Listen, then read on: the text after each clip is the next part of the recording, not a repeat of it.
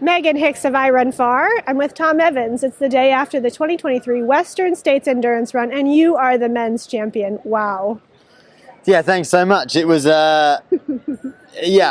hasn't quite sunk in yet. Just an incredibly special day. Lots of memories made on the trails, and very thankful to still be standing. And haven't taken a smile off my face since I crossed the finish line. What does it feel like to be the champion of this race? You're a couple minutes away from the awards ceremony where you're going to get that cougar, which is like such a coveted thing in ultra running, right? Yeah, I think it's, especially as a European, there are very few Europeans. We think it's two male Europeans who have won Western States before. A guy called Killian, I think. Is he?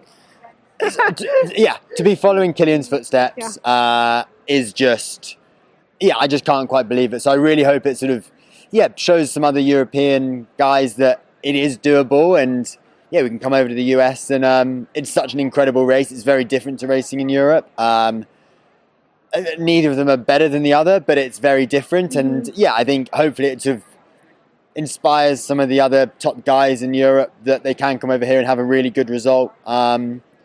Because it's such a special day. Let's talk about your day a little bit. I mean, you sort of called the shots that you thought you were going to see, or you thought we would all see on race day, and then that just happened. Does that mean that your race went roughly according to your plan? Yeah, pretty much. Okay. I was very cautious to draw out splits for the high country because no one really knew what it was going to be like. So, I knew it was going to be similar sort of conditions after Robinson Flat as it was in 2019, but a bit cooler. So I thought, right, well, I'll take Jim's splits from 2019 and just add a couple of minutes on every checkpoint. And I think we were inside 3 minutes of every split. It hit it exactly as I wanted to. We were 20, 25 minutes slower in the high country.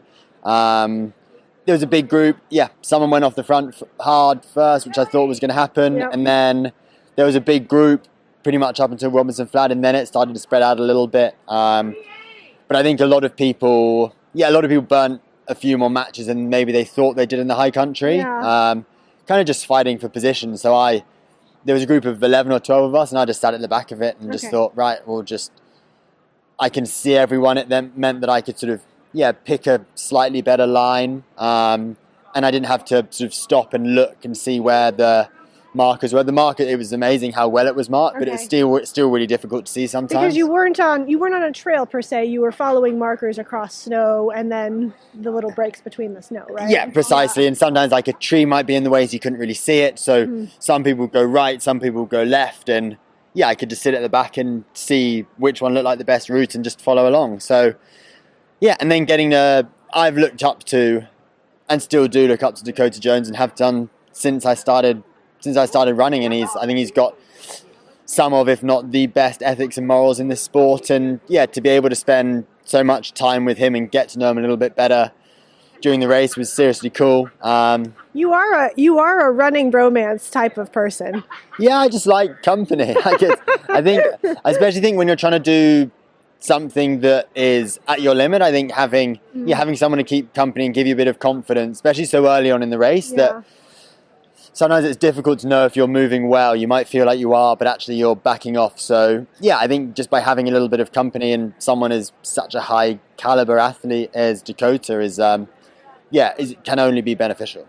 You spent a lot of time together in the sort of early middle miles of the race. Were there any fun conversations, moments to share with the rest of us? I think we sort of got to know each other pretty well, and we spoke a lot about, we were with each other. It was pretty smoky at some point, so we sort of shared our experiences. He did a I Am Tough race, I Am Tough 100 miler or 100k in Idaho, in Idaho, and he said you did that one year and it was really smoky, and we just chatted sort of complete nonsense for 5-6 hours, and I guess it was nice. I think when you run with someone you know really well, I think you feel like you have to talk the whole time, whereas I'd never spoken with Dakota before, so I sort of feel like, as well as being able to compete against him, I've gained a friend whom will stay in touch for the foreseeable future, which is great. You ran together for quite some time, but it was also a race. Was there a bit of gamesmanship happening there, or were you really just trying to pass some miles together? Yeah, I think it was the latter. I think we were just trying to make sure that we were moving well. We didn't even really, we didn't have the conversation of, oh, I wonder if we'll be together. We were like, let's just keep using each other for as long as we can. And we know it's a race. Let's make sure one of us wins. I think you eventually intentionally made a break, though. Is that right? Yeah, so in Forest Hill, I stopped to change shoes, but Dakota didn't. And I don't know whether he rushed through, but I think he thought, oh, this is a good opportunity. I can get a bit of time on Tom. And that's not exactly what happened ultimately, though, right? Yeah, so he probably had sort of a minute leaving Forest Hill, and I picked up the pace. And thankfully, this year we were slightly rerouted, and we stayed on the tarmac for a little bit longer, which meant that I could see him. Because I think if we'd turned off going down Cal Street, it might have been a little bit of a different story, because I'd have just lost sight. And sometimes it's when you lose sight, your head can go a little bit. That's interesting. So I think that was I had something to chase. So that was super beneficial for me. And yeah, when we went to Cal 1 and then in between sort of Cal 1 and Cal 2, I went to the front and just put in a little bit of a surge. Nothing crazy, but harder than I was prepared to run for the rest of the race, and held it for sort of 2-3 minutes and turned around on a little switchback, and I didn't see him. So I thought, right, let's keep going. It's pretty there's a lot of vegetation here, so you can't see that far ahead. Like, let's just try and get that elastic to snap, because the worst thing is when you try and snap the elastic and it doesn't, they then are in the driver's seat. So managed to snap the elastic, and was told when I was at Rucky Chucky that I had 6 minutes on Dakota at Cal 3. So just thought, right, brilliant, just keep pushing. I had originally planned to have my pacer from Forest Hill to the river, but I thought it was going to be a bit more of a distraction there. So we made the decision on the ground to postpone the pacer and go for the last 20, because things were working really nicely with Dakota and I didn't want to change it. Got it.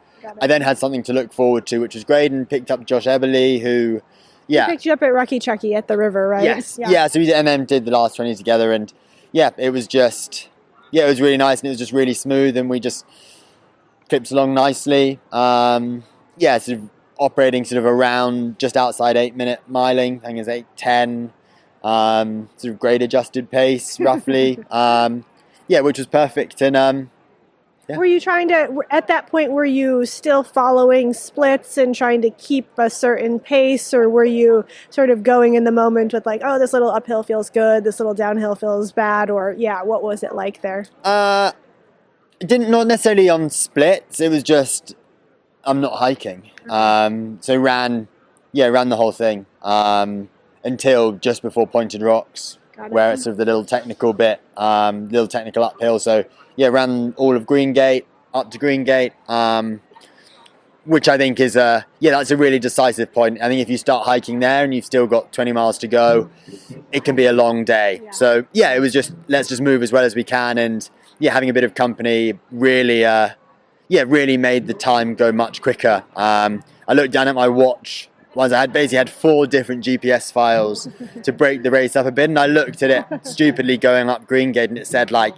you have like 3 hours, 40 minutes to go, and that's so demoralizing. That's very rude. I was like, come on, I can be quicker than that. So we knew it was going to be around, I knew I was going to finish around, according to the watch, around 14:40. So we're like, right, that's the aim, 14:40. This is what we're doing. This is what we're doing. I think it's going to be enough, and found out that we were 24 minutes or 25 minutes ahead at Pointed Rocks, and just took the foot off the gas a little bit on the descent, just because didn't want to take any unnecessary risks, didn't feel like we needed to, and then just ran across no hands and ran the final climb, which I think I've run 50 times in the last couple of years.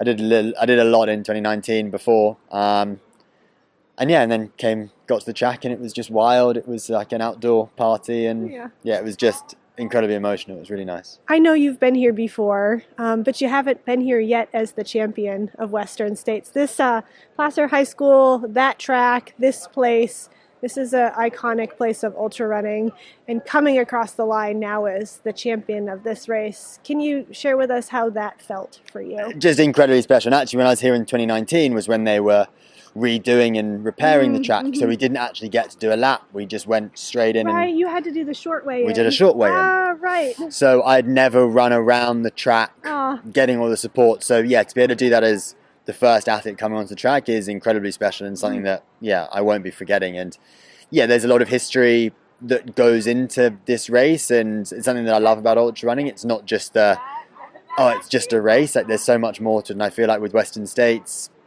it's probably the race that has the most amount of, whether it's history, but a certain amount, the most to it. And I think it's just incredibly special to be able to put that on my CV. I keep finishing second and third in races, and finally I'd happily take that all the time. You are a pretty good podium finisher though, aren't you? Generally, good for the podium.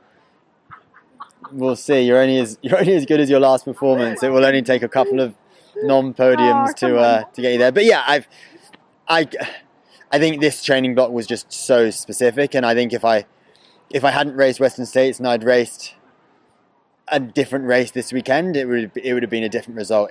This training had just been so focused towards Western States, and it's paid off, and I'm just over the moon. I have to ask, when you cross that line as the men's winner, you earn this thing that's a bib that says M1 on it. Is that something that you have allowed yourself to think about for even a moment since last night? It hasn't. It's the first time it's the first time it comes up, and you don't get offered that bib